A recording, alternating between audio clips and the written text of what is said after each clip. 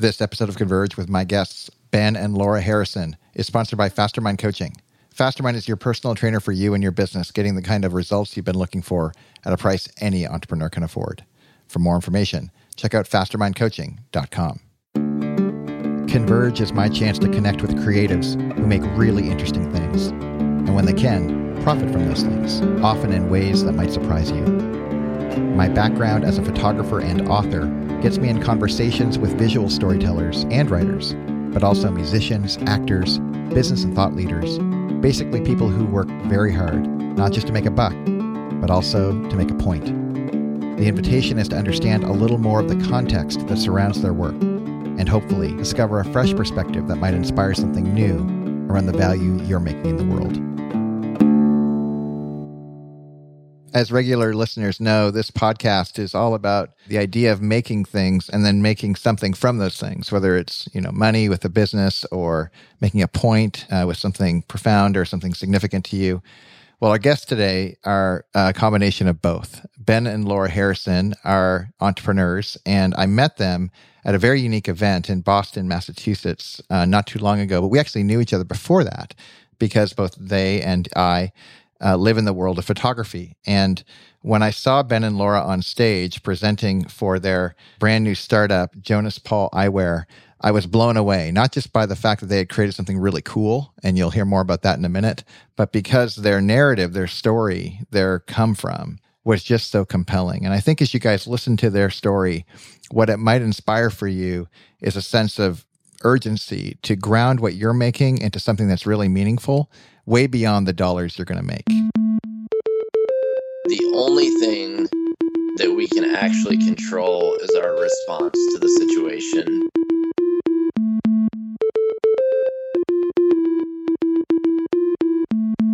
I'm your host, Dane Sanders, and I want to welcome you to Converge.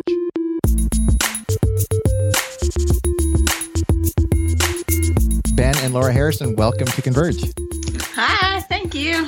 Thank you. Thanks so much for having us on, Dane. We appreciate it.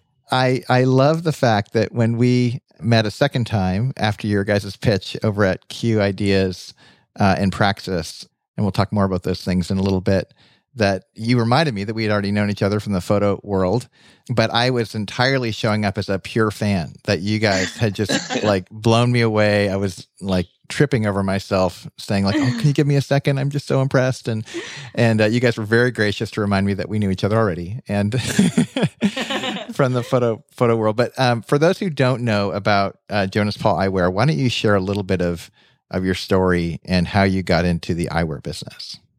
Yes. As you'll see, it was just a natural flow from our other business ventures. So we both went to a small school in Indiana, a small liberal arts college, and then we moved up to Grand Rapids. I got my master's in photography at an art school here in Grand Rapids, Michigan, that is. And we started a photography business, kind of a natural flow out of the college scene. A lot of friends getting married, etc. They found out we're good with photography and they want somebody to shoot their wedding on the cheap. So fair trade-off that we get the experience and they get affordable wedding photography. So started there, and then we really grew that business.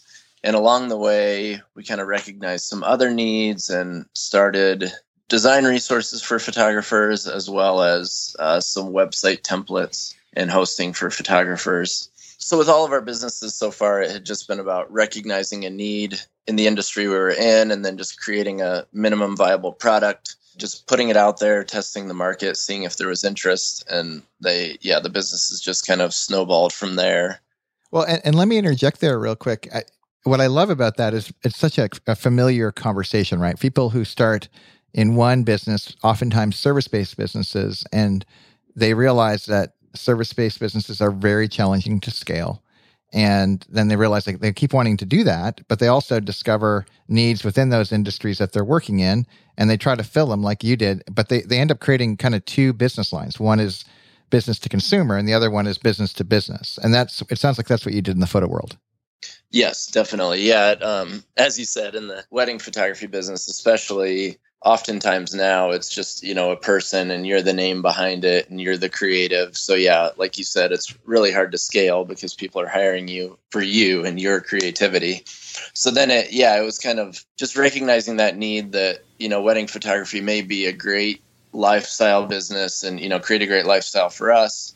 But at the same time, it would always require us being there for every event, every hour that they're paying for. You're the one that has to be involved. Whereas, we kind of always had that desire to be able to create things that could be just more residual income that didn't always require our time for every single purchase or every single, payment. And that was the, reason or the impetus behind our other ventures within the photography realm.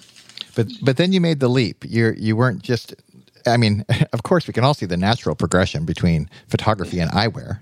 Yeah, exactly. Why don't you explain that jump? What happened?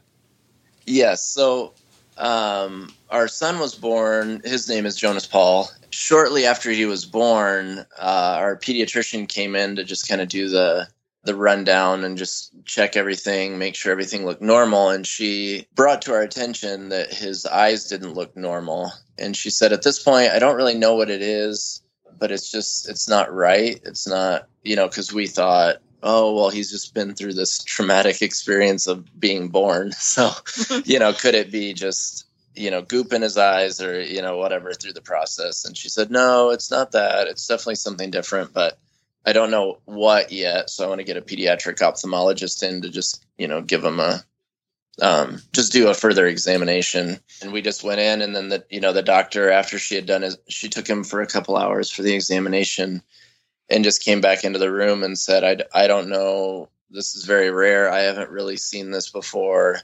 I don't know what it is, but it doesn't look good. And I can just remember Laura just yelling out to the doctor, is he blind? And I think her response was just it just literally sucked the oxygen from the room, because she said, I don't know, but it just doesn't look good. And so she wouldn't really give a straight answer. And at that point, we kind of recognized that this wasn't just a temporary thing. Like, this could be a permanent thing. He could be blind. We didn't know what the level of vision would be. So, and for us, as we had kind of shared at Q Conference, when you're getting ready to have your first child, you have all these dreams of what they're going to be like and what activities you're going to do with them. And, for me, it was thinking of throwing a ball back and forth in the yard, or teaching them to ride their first bike, or drive their first car. And, and in that moment when the doctor, told us that statement, all of those dreams, we just they just were removed in an instant. We had to release them. So, Laura, will you share a little bit about that moment, what that was like, as you can remember it? Yeah, it was definitely a very trying moment. Just when I think back on it, I think I remember certain aspects of it, because I had just come from, I had to have an emergency C-section. So I was pretty drugged up just with all of the medicine. And so not quite 100% there mentally, but I just remember thinking to myself, how can this be? And what happened? How did we overlook this? How did we miss something in ultrasound? And, you're just, all those why questions are just flowing through your mind so quickly that I felt like I couldn't even keep up with where my head was at. And when she told us that statement, and I literally was laying in the hospital bed, just screaming and thinking, what just happened and how did this happen? And I remember one of the first thoughts I had was, will my child ever see my face?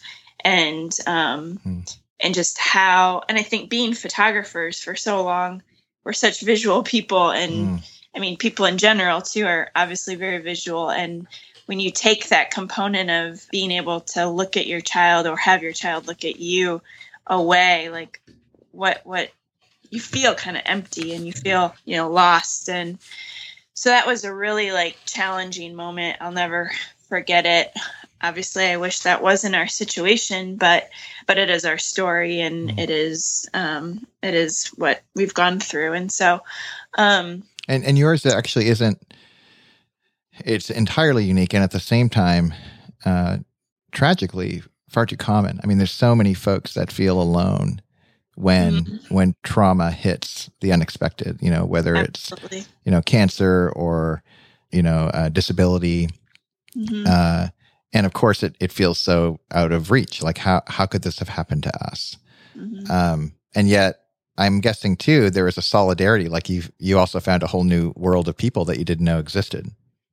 Yeah, it's interesting that you mentioned that because, it does sometimes feel like it takes a tragedy or just a loss or just a painful situation for your true friends to kind of bubble to the surface. And that was the case for us. And we really did have certain friends that really stepped into that, challenging situation with us and did live through it with us. And the impact that had on us and as well on them was just incredible.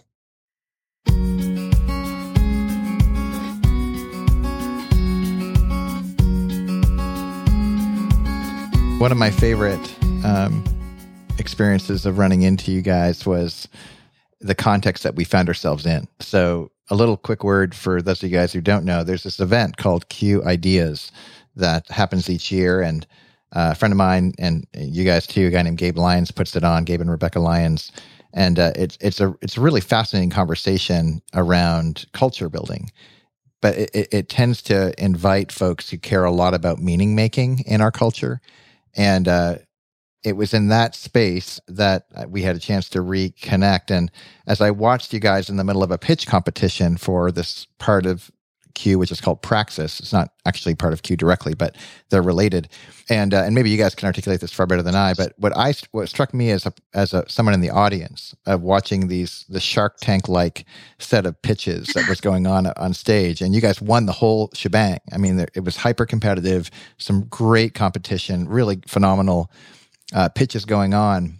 And in the for-profit category, you guys dominated. And I'm pretty sure my vote actually puts you over the top. I'm pretty confident.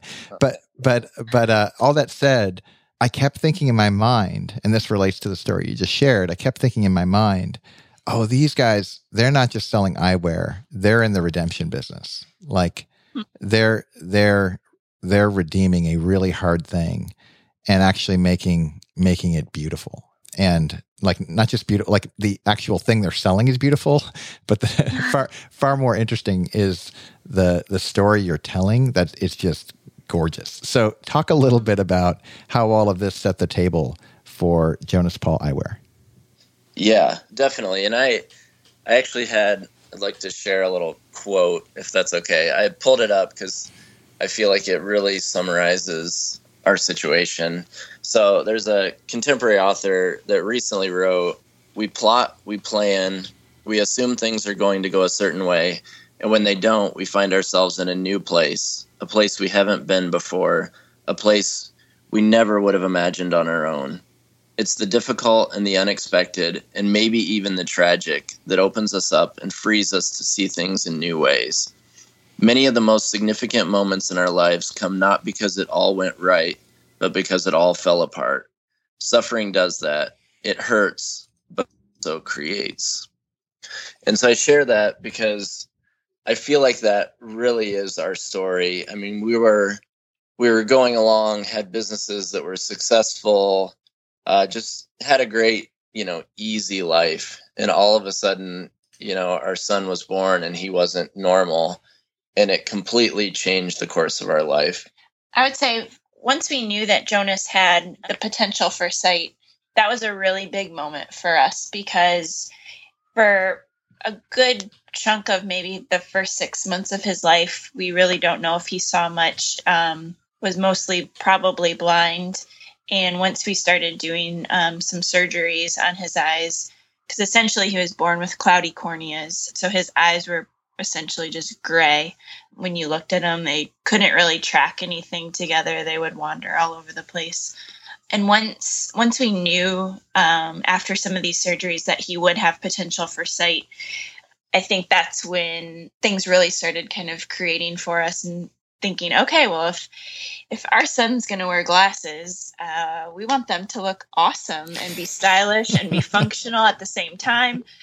Is there anything out there? And we really started kind of going online and researching and realizing there's nothing out there that was really going to work for us. And so like you do, you decide, hey, let's start a children's eyewear company that is fashion forward glasses, but also obviously serves the function of the prescription side of things. And so of course that's what you do. That's what everybody does. Everyone does that. Yeah, duh. Right. So that was kind of a big moment for us of, just realizing, hey, this is an amazing gift that it does look like he's going to have potential for sight. As far as what that is, we still at this point don't exactly know what he sees, but we knew that, hey, if our son, it needs to wear glasses and we want them to look stylish and be functional, I'm sure that there's other people out there that feel the exact same way that we do.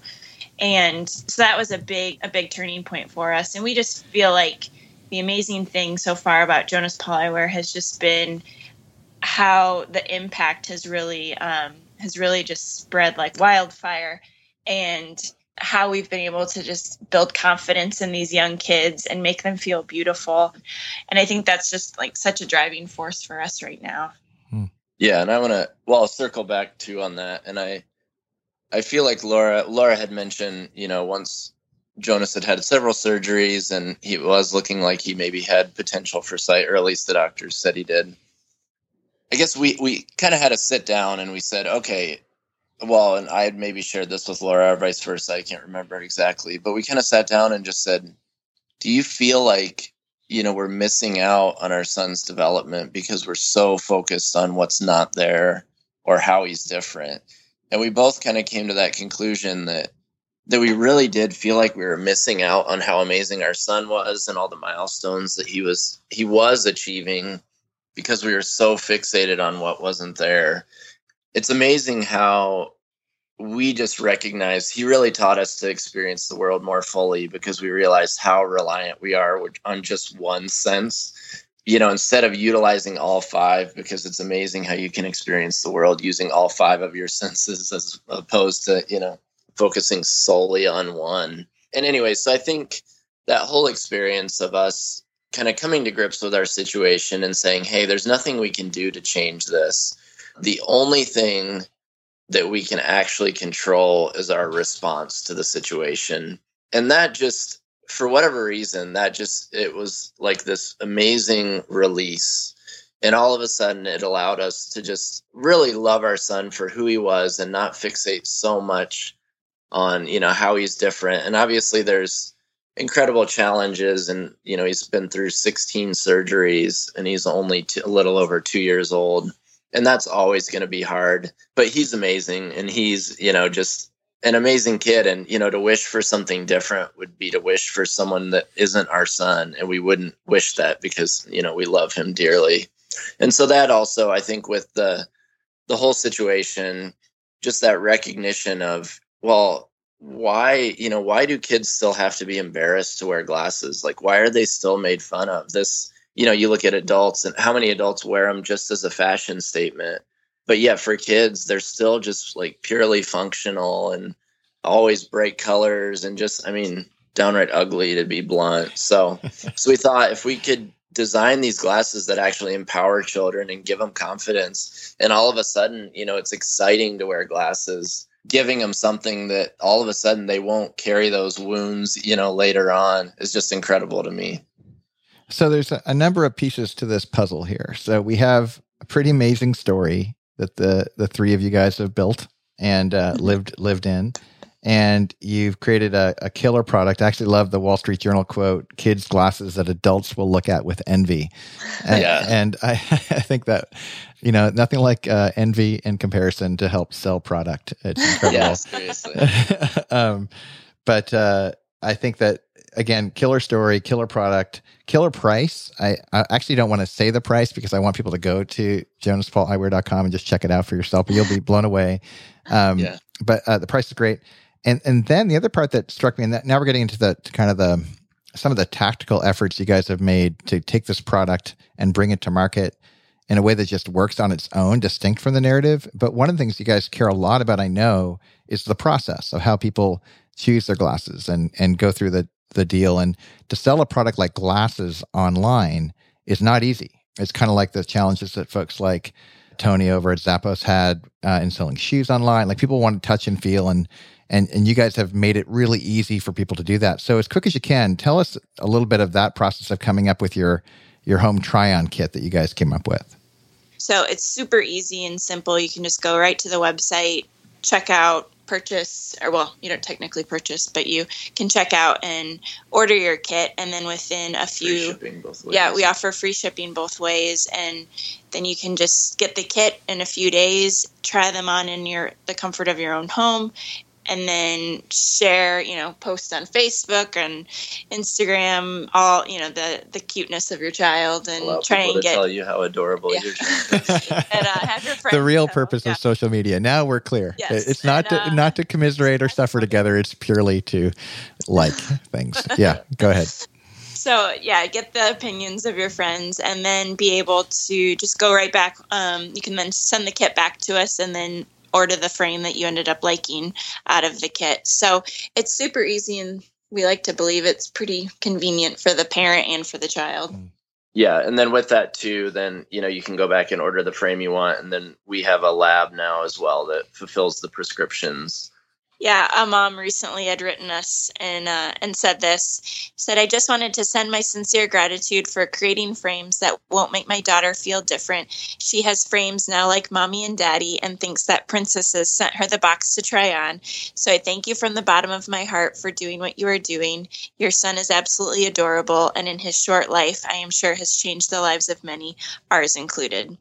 I love you people.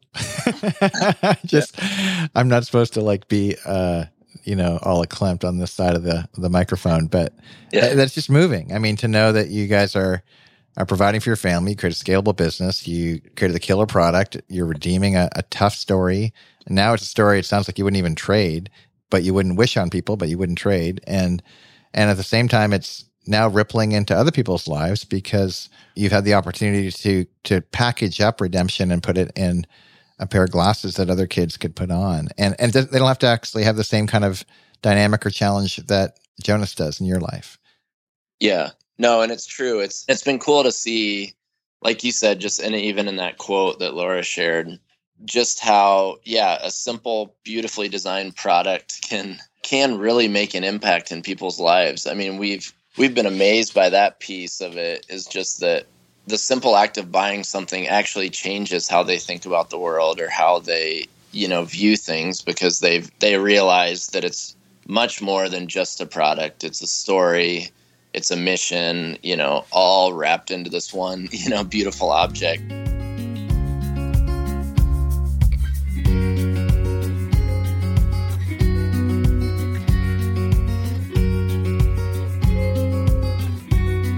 So for folks who are at home and they're listening in and they're inspired and they've already ordered their try-on kit and they're going back and forth, because a lot of the folks that subscribe to this podcast are themselves entrepreneurs, and they're trying to and they might not have this narrative or story or and I'm sure just in telling this story, there's a lot of folks that are getting enrolled as consumers, but for folks who are trying to translate what you've learned to their context. So maybe they are photographers, or maybe they are small business owners, or whether it be service-based or product-based. What are some learnings that you would, like if you're having coffee with somebody in a totally different industry and they say to you, okay, what did you learn that I should be learning? That's probably a blind spot that I could take advantage of. If there was one or two kind of just nuggets of idea that you wish you had known before you went through all this, that has made a big difference, what would that be? I think a struggle that entrepreneurs often face is that, I forget who coined it, but the kind of failure to launch syndrome, where they feel as though their product has to be the best in the market, or or even just that hindrance of thinking, oh, well, for us, it was, how do I even go about lining up a manufacturer, and how do I find one that's, ethically treats their employees and ethically producing the product and all of that. And had I let that kind of paralyzed me, this would have never happened. But there's so many amazing resources out there now. And I think the key is just figuring out, a term that's thrown around a lot in the startup world is the MVP, or just that minimum viable product. But I think there is a lot of truth to that. Figure out the most basic form of what could work, and then just release it and kind of see, start to get feedback, start to ask your friends, family, etc. Because I think if you focus on too many features and too many things, that, oftentimes it just can become paralytic, and it just sits, on your shelf or sits on your computer and never even sees the light of day because of your own fears or concerns with thinking, oh, are people going to like this? And, you don't really know until you get it out there and start getting feedback. And if you don't make that huge investment up front, but just kind of make a minimal investment to get the product out, then it allows you to have the resources to perfect it as you get feedback. Because a lot of times you think people want one thing, and then when you get it out there, it's like, oh, well, they kind of wanted that, but what they really wanted was like the most simplistic form of what I actually was trying to produce.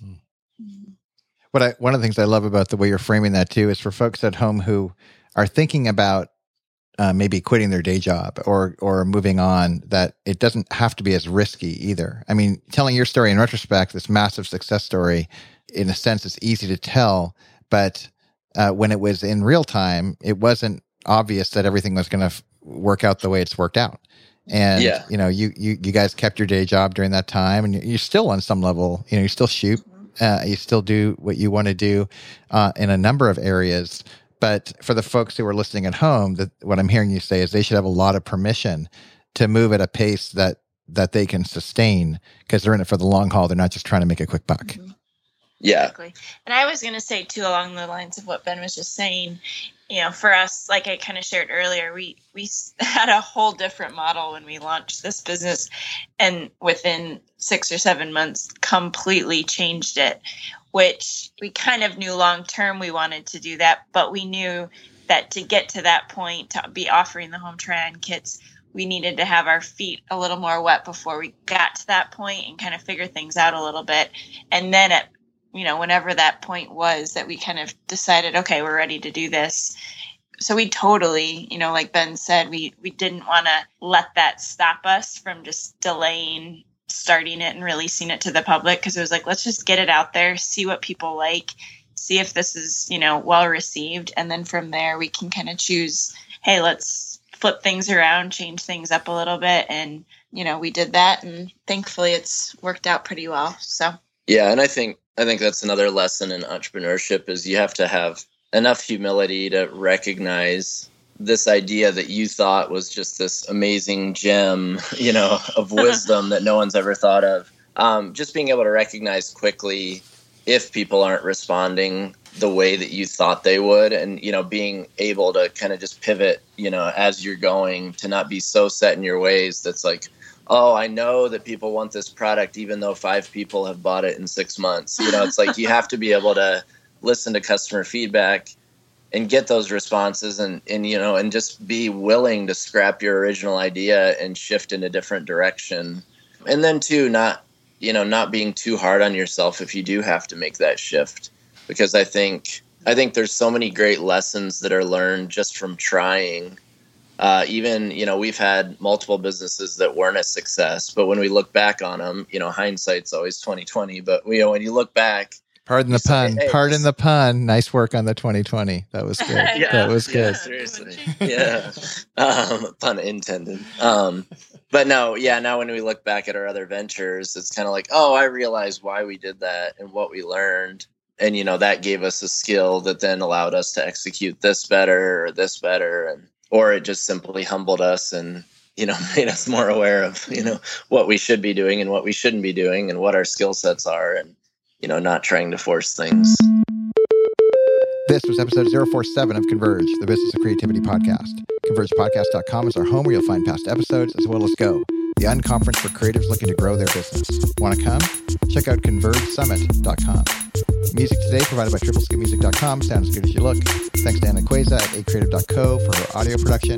And special thanks to the Harrisons for being with us. Visit them and get your stylish glasses for your kids over at JonasPaulEyewear.com. Finally, if you haven't shared an episode of Converge with a friend, would you? Think of one person right now who you think would benefit from our conversations with Seth Godin, Chris Guillebeau, Anne Hanley, Strauss Stratton, Ryan Holiday, and many, many others, and invite them to join in. You caring enough to do that sort of thing is a nod to us that we're doing something right. And like leaving those reviews at iTunes, we see you. It's a really big deal. So thanks. That's it for now. I'm Dane Sanders. I cannot wait until next time.